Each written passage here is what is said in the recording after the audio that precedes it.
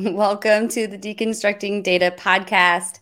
I'm Jessie Lezak, CMO at BDEX, along with David Finkelstein, BDEX's co-founder and CEO.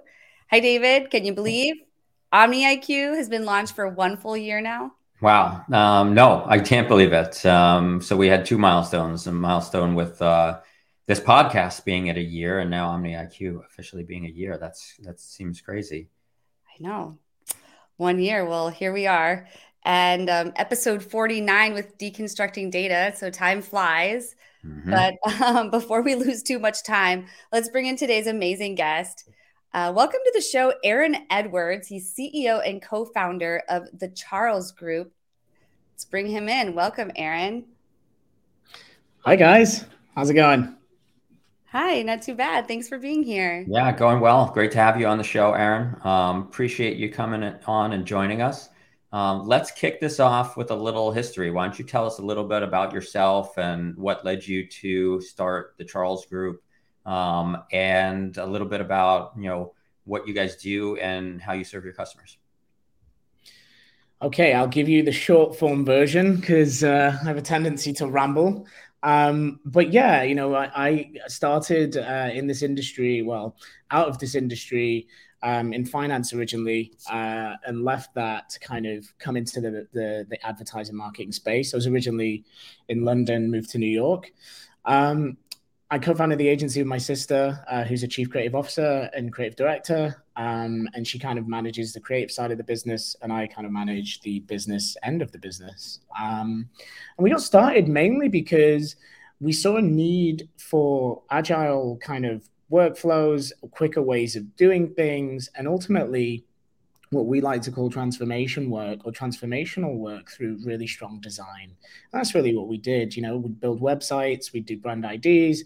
I caught the attention of Bloomberg, and we ended up doing a BloombergMedia.com redesign, as well as working with the Wall Street Journal and Dow Jones, which has kind of led us now to this place where we sit at the intersection of kind of design, content, strategy, and digital marketing. Very cool. So that's an amazing story that you actually started this business with your sister. I can't imagine going into business with my sister. Hopefully she's not listening, but I think she knows we wouldn't be able to work together. So kudos to you. Really interesting to hear that story. That's great. Absolutely. Yeah. Well, should we dive into our first topic of, let's see, pairing data and cultural insights? Can you kick us off with this one, Aaron? Oh, yeah.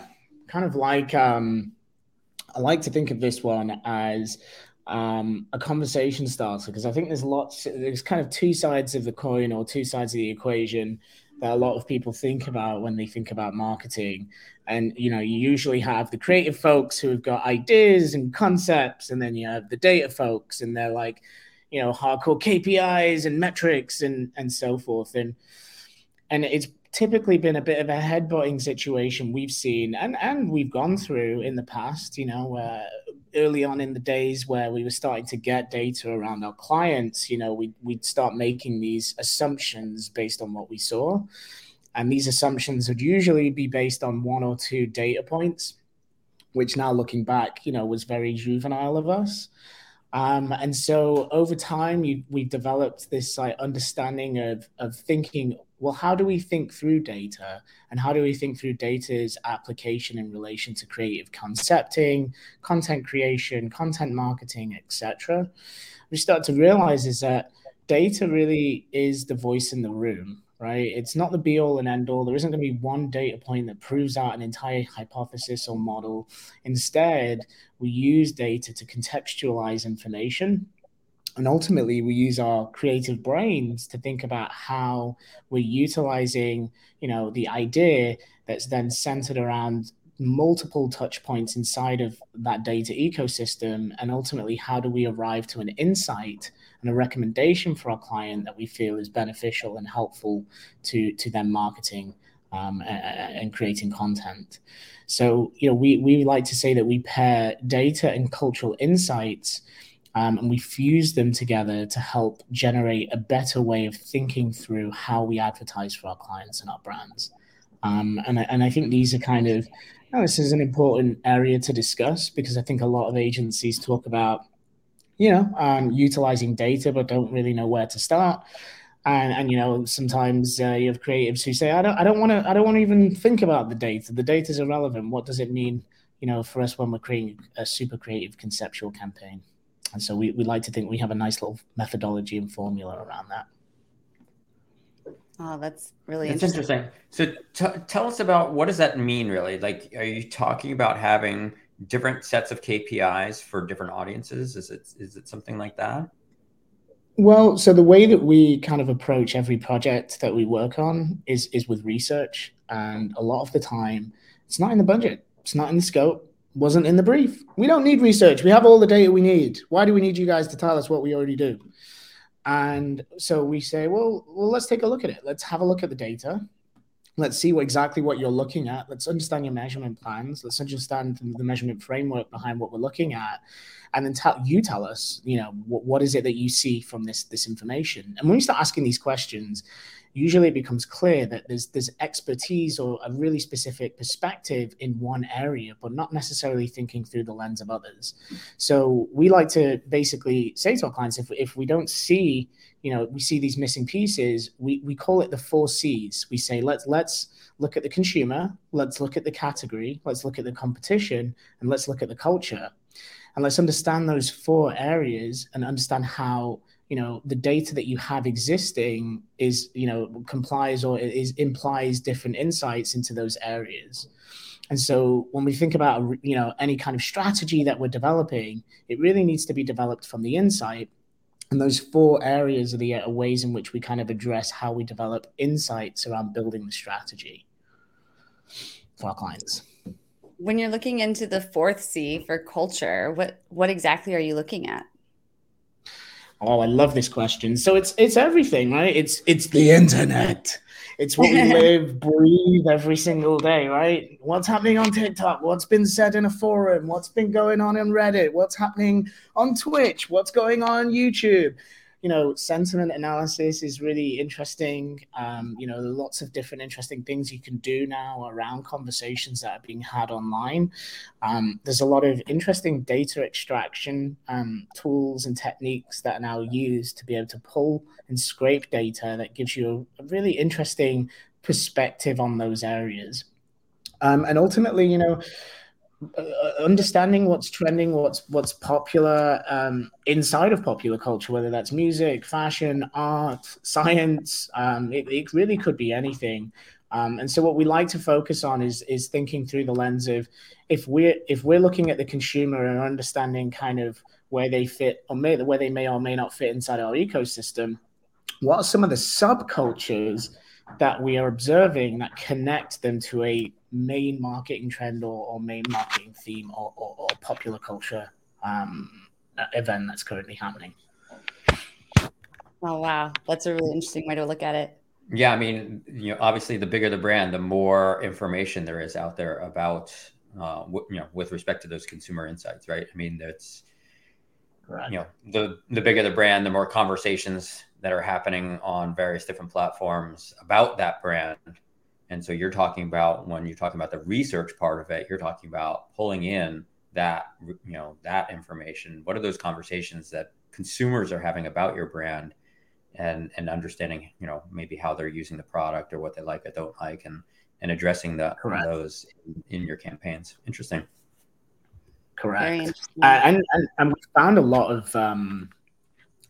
lot of interesting extrapolations, right? Usually in the comments section, especially when you're looking at CPG lifestyle brands, right? And it's like, you guys don't get this, or this is really cool, and I can't believe that you have a view and opinion on it. And so when we think about that as engagement, we think about that as a metric for success. We say, wow, are we in the conversation here?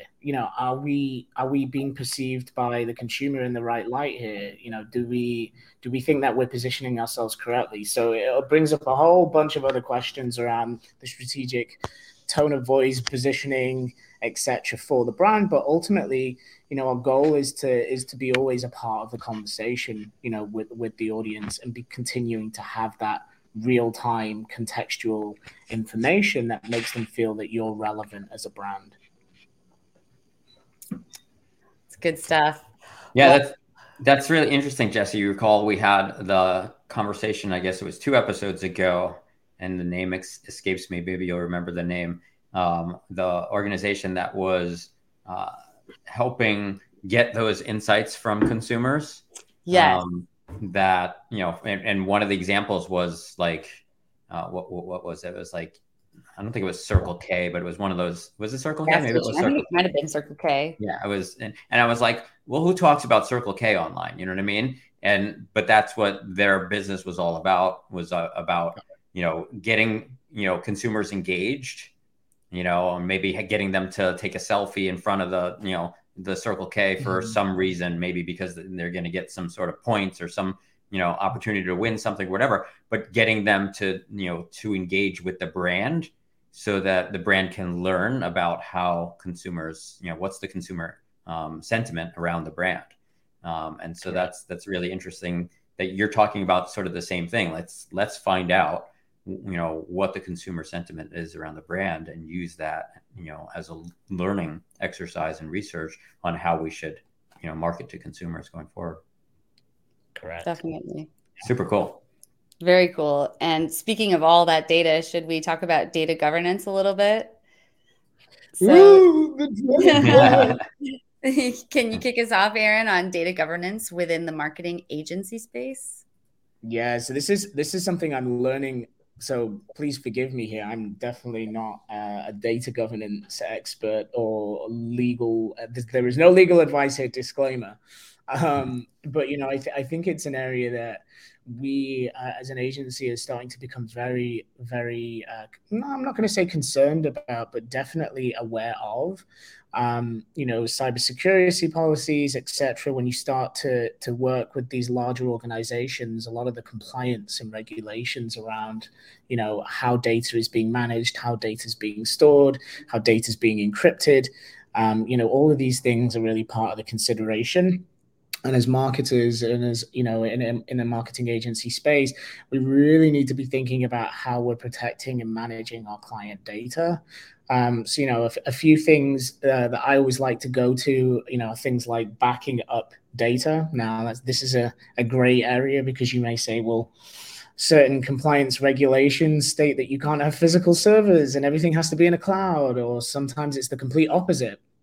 But ultimately, you want to make sure, whether you're providing graphic design services, website design services, etc., that there's some form of backup somewhere, that there's some form of cold storage element to the work that you have, because we've heard many horror stories of people being hacked, and all of a sudden the data that they thought they had is no longer available, and that could be millions, hundreds of millions of dollars worth of potential, intellectual property, and also, irrevocable damages. So having data backed up is going to be really key. Securing your devices and your network is going to be key. So, no password for the password being utilized. I think we've all been guilty of creating passwords and things like that. And also, thinking about where you're utilizing some of your devices.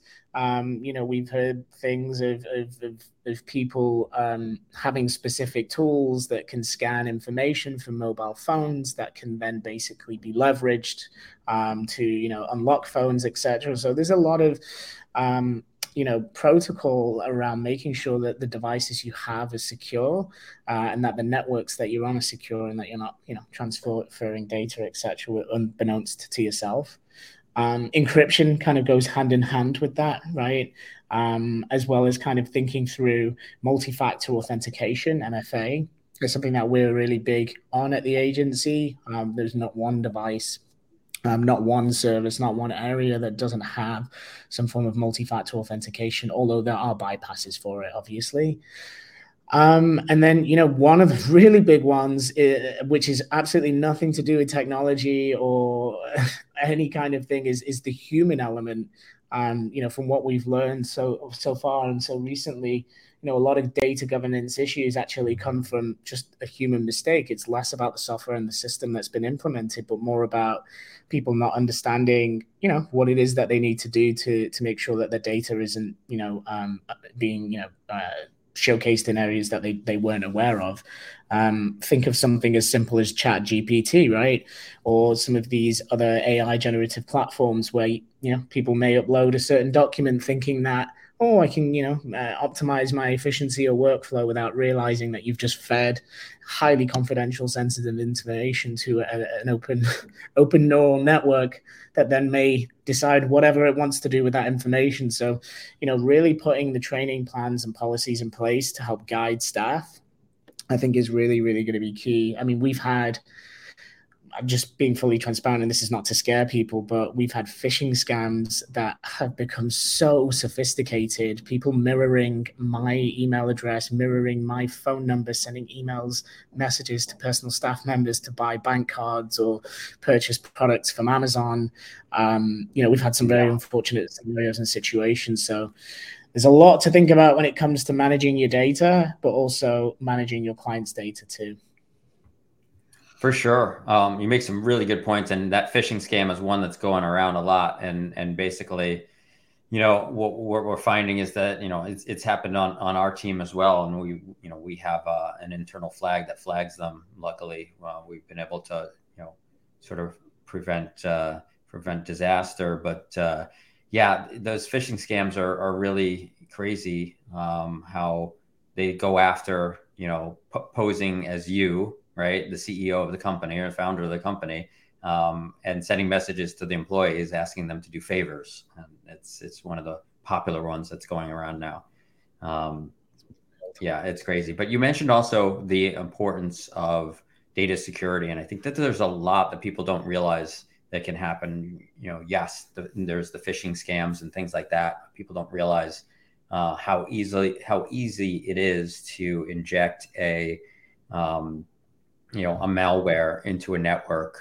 One of the most popular ones is through the HR department, where they'll send a resume, and it'll appear to be, a regular resume, but it's actually a document that's an attachment that is designed to basically create a hole in your network. And then from there, they can basically do anything that person could do at their workstation that opened it. So there's a lot of crazy scams out there that are all geared towards trying to get at whatever data you're holding on your servers, and so the data security is super important. It's something that we hold to the highest regard, in the sense that we work with financial institutions and some pretty large organizations that are really strict on how their data is handled. And so we have to go through a lot of checks and balances in order to make sure that they can trust that their data is safe with us. And a lot of smaller companies can't afford to go through that. And so those are usually the ones that are at highest risk. 100%. Very unfortunate. Scary topic. Let's move on. I know, it really is, but it's an important one. But another one that we probably don't get into that as often as maybe we should, David, on deconstructing data. But one that we do get into very often is the cookieless future. Mm-hmm. And so we're curious to hear from you about the cookieless world, and how the cookieless world is not really cookieless. Yeah. Oh, this is an interesting one. I'd love to say something really profound and exciting, but unfortunately, I don't have anything profound or exciting to say here. I think I have a lot of the same kind of rhetoric, which is, first party data is the future. We need it. But, I think what I get really interested in, a few years ago when I first got into the industry, it was an area that I was boggling my mind, and I was desperate to try to find a solution or build one. And it was really around this idea of the unification of ID, right? Like, how could you unify some of the data that exists or metadata that exists within somebody's profile and leverage that as a way to improve, contextual and personalized advertising. And I know that there's very large companies that have endeavored on projects like that. I think Newstar was one of them, where they built a uniform ID system where they could identify you from your, device number or from your cell phone number, and ultimately, create a one-to-one in terms of how you exist inside of their marketing ecosystem. But it's an area that I think brands are really going to have to start paying a lot of attention to, but also devising kind of ways in which they think about how they market to people that exist in their first-party data marketing ecosystem. And what I mean by that is you have kind of paid media, you have organic, you have CRM, you have website data. There are all these different areas, all these different channels that exist where there are bits and bobs of data sets. And so, really for brands to become, I think, more sophisticated, they're going to need to really think through how they're leveraging their first-party data and how the customer is navigating through that ecosystem. So what are the different touch points? How do we ensure that we're not sending generic, advertisements to the same list because they sit inside of our CRM retargeting pool? How do we build a one-to-one conversation with them that's more contextualized to the things that they've been looking for?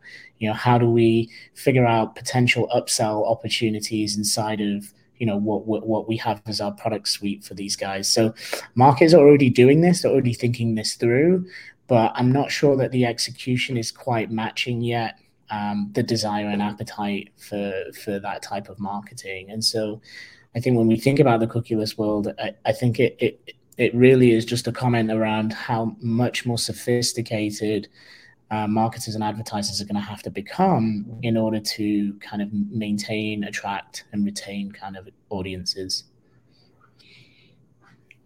Yeah, it's definitely become a growing challenge. I mean, the idea of having a unified ID, while super interesting and exciting, the challenge there is who owns that, right? I mean, right.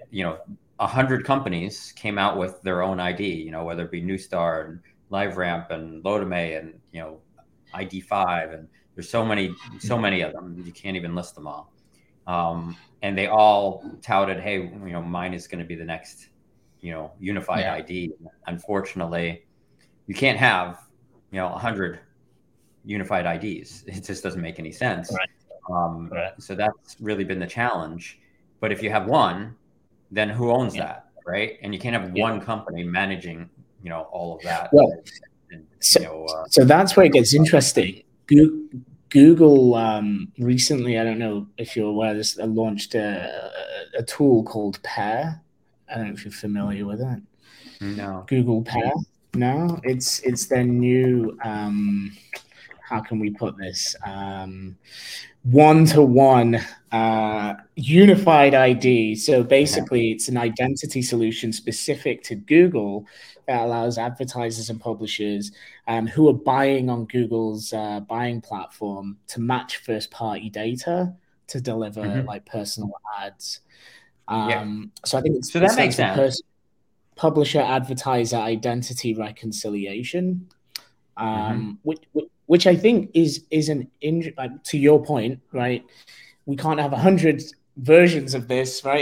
It kind of makes the whole thing very messy and multi-touch attribution almost impossible. But I think we may be experiencing or seeing kind of the rise and dominance of the players who have, market share of advertising dollars, creating even larger walled gardens between, their own data sets and really brands being held at the mercy or held to ransom. I mean, we've seen this with Meta, most recently with the extreme rise in media costs for certain types of advertising and targeting. And so, I think there's an interesting idea or conversation around, do these very large tech companies start to influence, the way in which we view cookies and first-party data being managed inside of their own ecosystems, meaning clients end up spending more money because they have better data with Google versus Facebook. So Google is now a priority for them versus Facebook.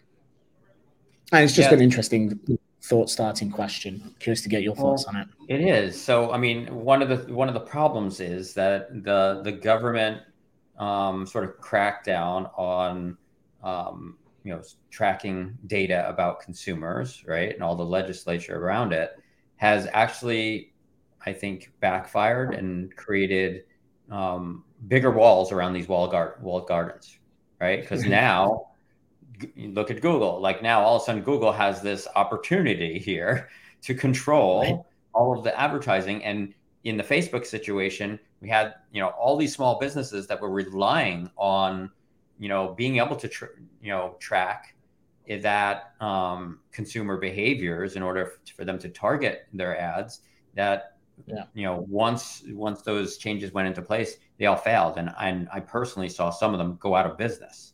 A lot of small businesses that just all of a sudden couldn't reach their ideal customers because they couldn't be tracked anymore. And so now you've got Apple and you've got Google and you've got Meta, whatever, Amazon, and now they've just unfortunately just become stronger because now you have all of these other smaller, mid-size, all these SMBs that are trying to compete with them. But guess what? The walls have gone up even higher, and now you become even more reliant on them if you want to access the consumers that they control.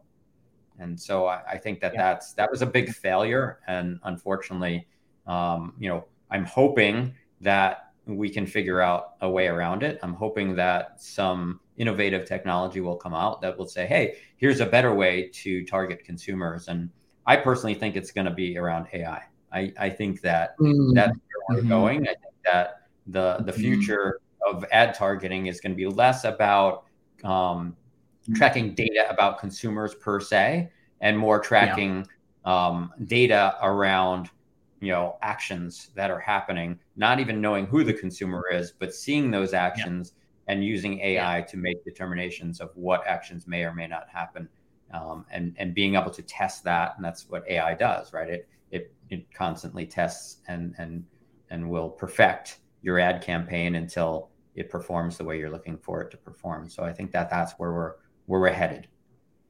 And I find that such a fascinating comment, because again, when I first got into this industry, coming from finance, specifically, derivatives and so forth, we had so much complication. Like I look at finance because it's such a time-honored industry, right? And spent all this time developing into what it is today, which is entire economies. And so I look at what was happening within the algorithmic trading space, and I say that is not that dissimilar, and we are not that far off. In terms of how our trade desk's working now in relation to, the amount of information that's exchanged between advertiser and publisher and so forth. I think the actionable part that you're mentioning is basically the missing piece or the missing link, how to turn that information into something that's actionable. But I look to finance and say, well, they actually have now entire funds, hedge funds, just running autonomously, strategies that are running now on an infinite cycle. And that to your point about that action, it's whether it's, being on price and executional speed, or whether it's like something more advanced and more technical and complicated. I think we're going to see a rise in dominance in kind of AI programmers, engineers, building even better versions of things that are ultimately going to make things a one-to-one. So totally with you on that one.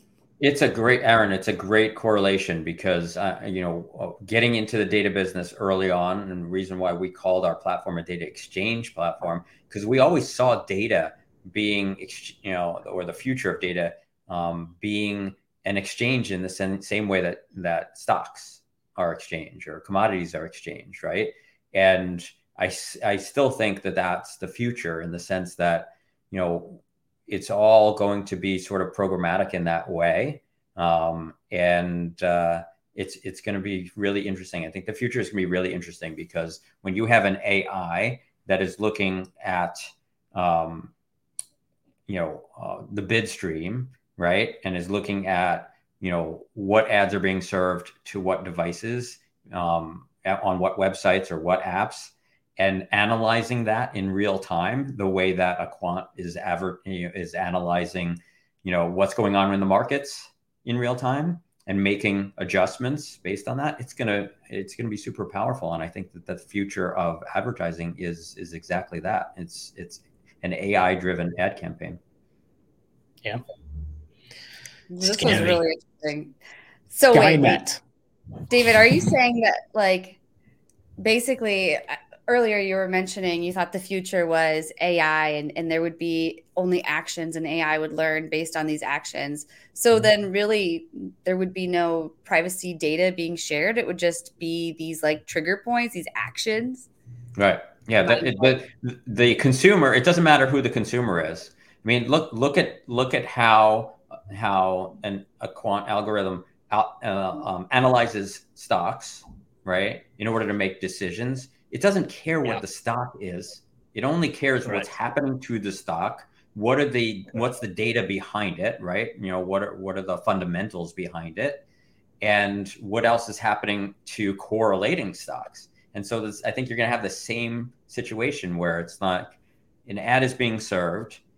What is happening? What is the correlation between that ad, the time of day, where it was served, the app, all these other signals, and then every other ad impression. And as all of that is analyzed and we see, okay, which ones were, an action occurred, which one did someone click on, which one did someone engage with, which one did someone convert on, and all of a sudden, adjustments are made in, sending more of certain, consumers to this advertisement versus this one on this platform, and so on and so on. It's just going to kind of move all around. You might have this ad, this is your ad, and it's moving all around the internet, depending on what the signals are telling it to and where it should be. Man, I like that idea. Be a different world. I mean, I guess pretty similar, but we wouldn't have to worry about all the data privacy concerns. Yeah, exactly. The privacy concerns are not an issue there because it doesn't matter who it's being served to. The AI is determining that based on all these other signals. It's not based on anything personal. Definitely. Well, on that, we'd love to hear about some of your favorite tools in your tech stack. This is something we ask all the guests on Deconstructing Data. So I don't know, could you list maybe 3 to 5 of your top favorite tools that we can tag in the comments here? I don't know if I want to give them away. I'm going to be honest. These are like my secret weapons. The popular ones are like Slack and HubSpot or Snowflake. We are very on top of right now Adobe Express and Adobe Firefly. I don't know if you're familiar with those guys, but Adobe has gone full force into the whole optimization of workflow for creatives inside of their cloud tool system. And so there is some genius things happening there that we feel could be a game changer for the industry. So I would definitely be imploring people to check out Adobe's suite of tools, specifically Adobe Express and Adobe Firefly. There is some fun stuff that I leverage. Obviously, Slack is one thing. I use a lot of the widgets. I think there's a ChatGPT widget now that sits kind of in browser that allows you to kind of ask things on the fly. So kind of helps assist in the search piece. I've been using Bing. I can't believe I'm saying this because I don't normally use Microsoft, but luckily they're not a client of mine, so I don't mind saying it. But Bing has totally revolutionized the entire search functionality with the integration of OpenAI into Microsoft's ecosystem. And we're seeing some really interesting results specific to digital marketing and terms and the way in which now search is becoming a little bit more contextualized. So I'm using Bing a lot as a querying tool. That's an alternate to Google. So that's, I don't know if that's a common thing, but I know that people don't use Bing that much. Yeah. And then, I think like the G Suite system, Google Slides, etc., the standard stuff, the Google Meets application is pretty cool. There's another one actually, Kartiv, like Kartiv. This is a new kind of AI tool that we're exploring with. It's a really interesting way to optimize the creative production workflow. These are some things we're testing and things that we're actively leveraging on a daily basis that some people might find helpful. Well, that's awesome. Those are all good ones. Yeah, those are all good ones. And actually, I want to bring one up about ChatGPT because I found an interesting widget for it. It's actually a site called it's called Agent GPT. I don't know if you've heard of that one. It's a project, so it's still sort of undergoing, but it's really interesting where you don't have to prompt it. Instead, what you do is you just tell it what your goal is, and it asks ChatGPT what the prompt should be for this goal, and then it creates the prompt, and then it goes and it tries to achieve your goal, which is pretty interesting. I played with it a little bit. Oh wow. So that sounds for it. It's Agent GPT. Wow, that sounds incredible. I'm on it already. Definitely. It's kind of neat.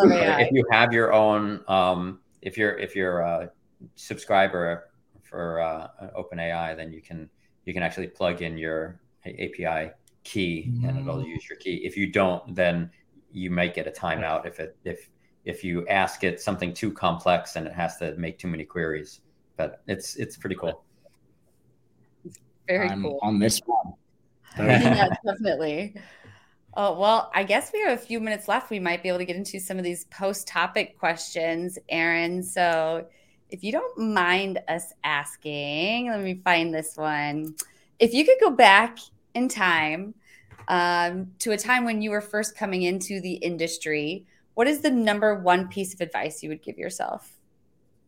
If I could go back in time and give myself advice, I'd say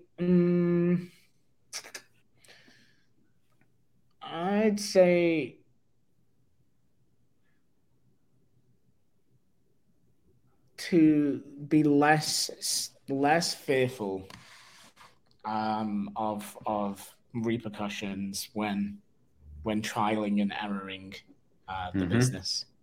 I'd say be more forthright, be decisive about what it is that you feel you want to do. Don't be creating 1,000,001 plans and trying to execute 1,000,001 different things poorly.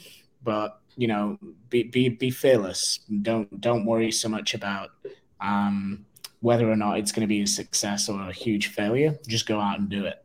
I think I held myself back a lot because I wanted to become a subject matter expert in a specific field before I felt confident enough to sell or talk to clients about it.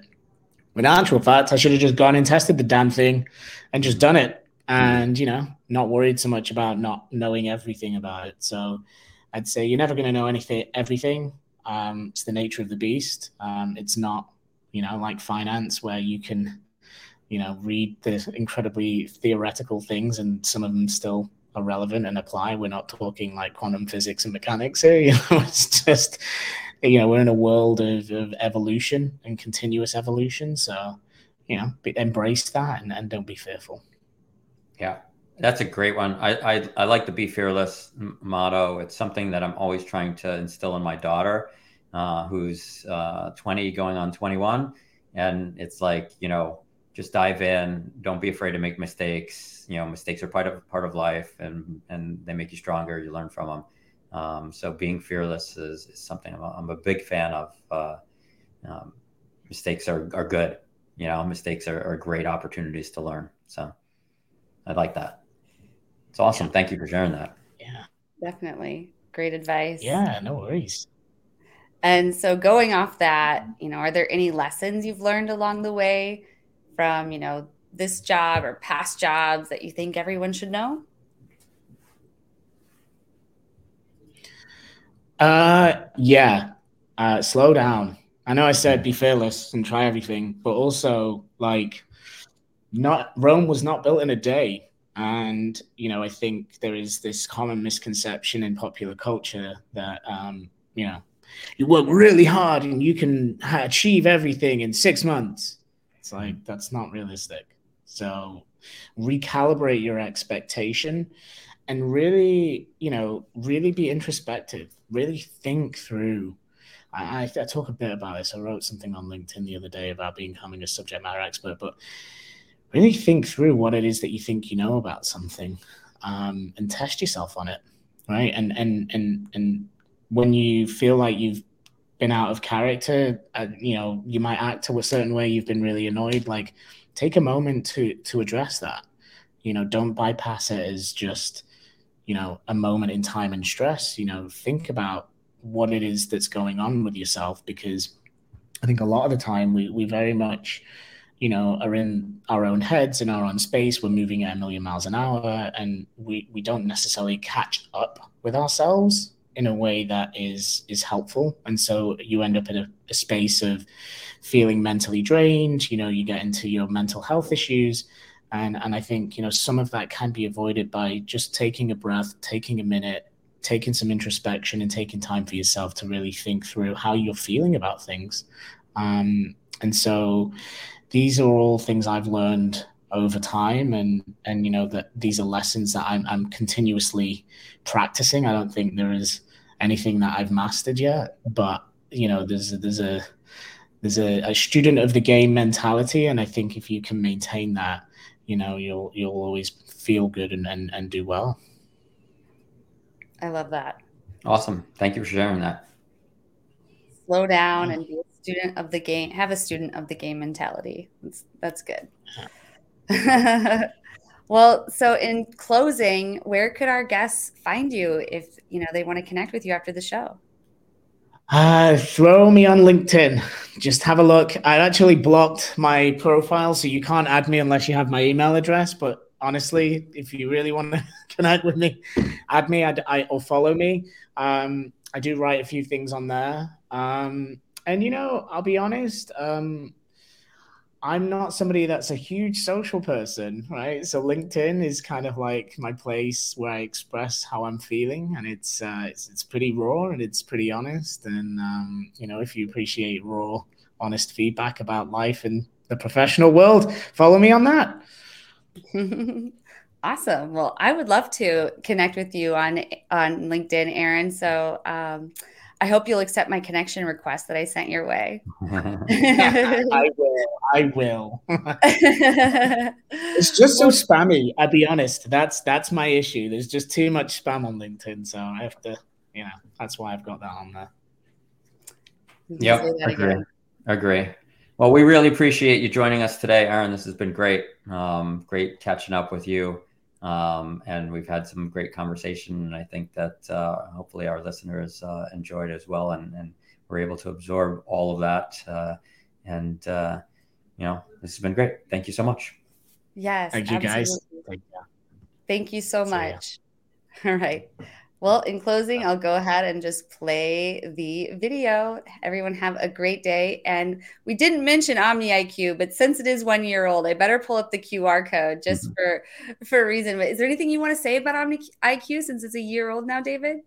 Well, yeah, I mean, a year ago, we launched what was just an idea. And I think when we first launched it, it was like this big, on the website, and you could do 2 or 3 things with it. Now you can upload your file of, customer information and, a simple CSV of some consumers from your CRM or whatever it is, and get back, free analytics and add, a whole bunch of data for enrichment, extend the audience, finding more people that are just like your best customers using our AI platform, and improve your ad targeting return on ad spend. So, in a nutshell, That's what it does. It's 1 year old. And, for anyone out there that wants to give it a try, it's free to try. So just scan the QR code or go to beatx.com and check it out. Yes. Happy birthday, OmniIQ. And we would love to hear from our listeners as always. So you can reach us at info@beatx.com. Share your qualitative data with us so we can make this better for you. All right, everyone. See you next week.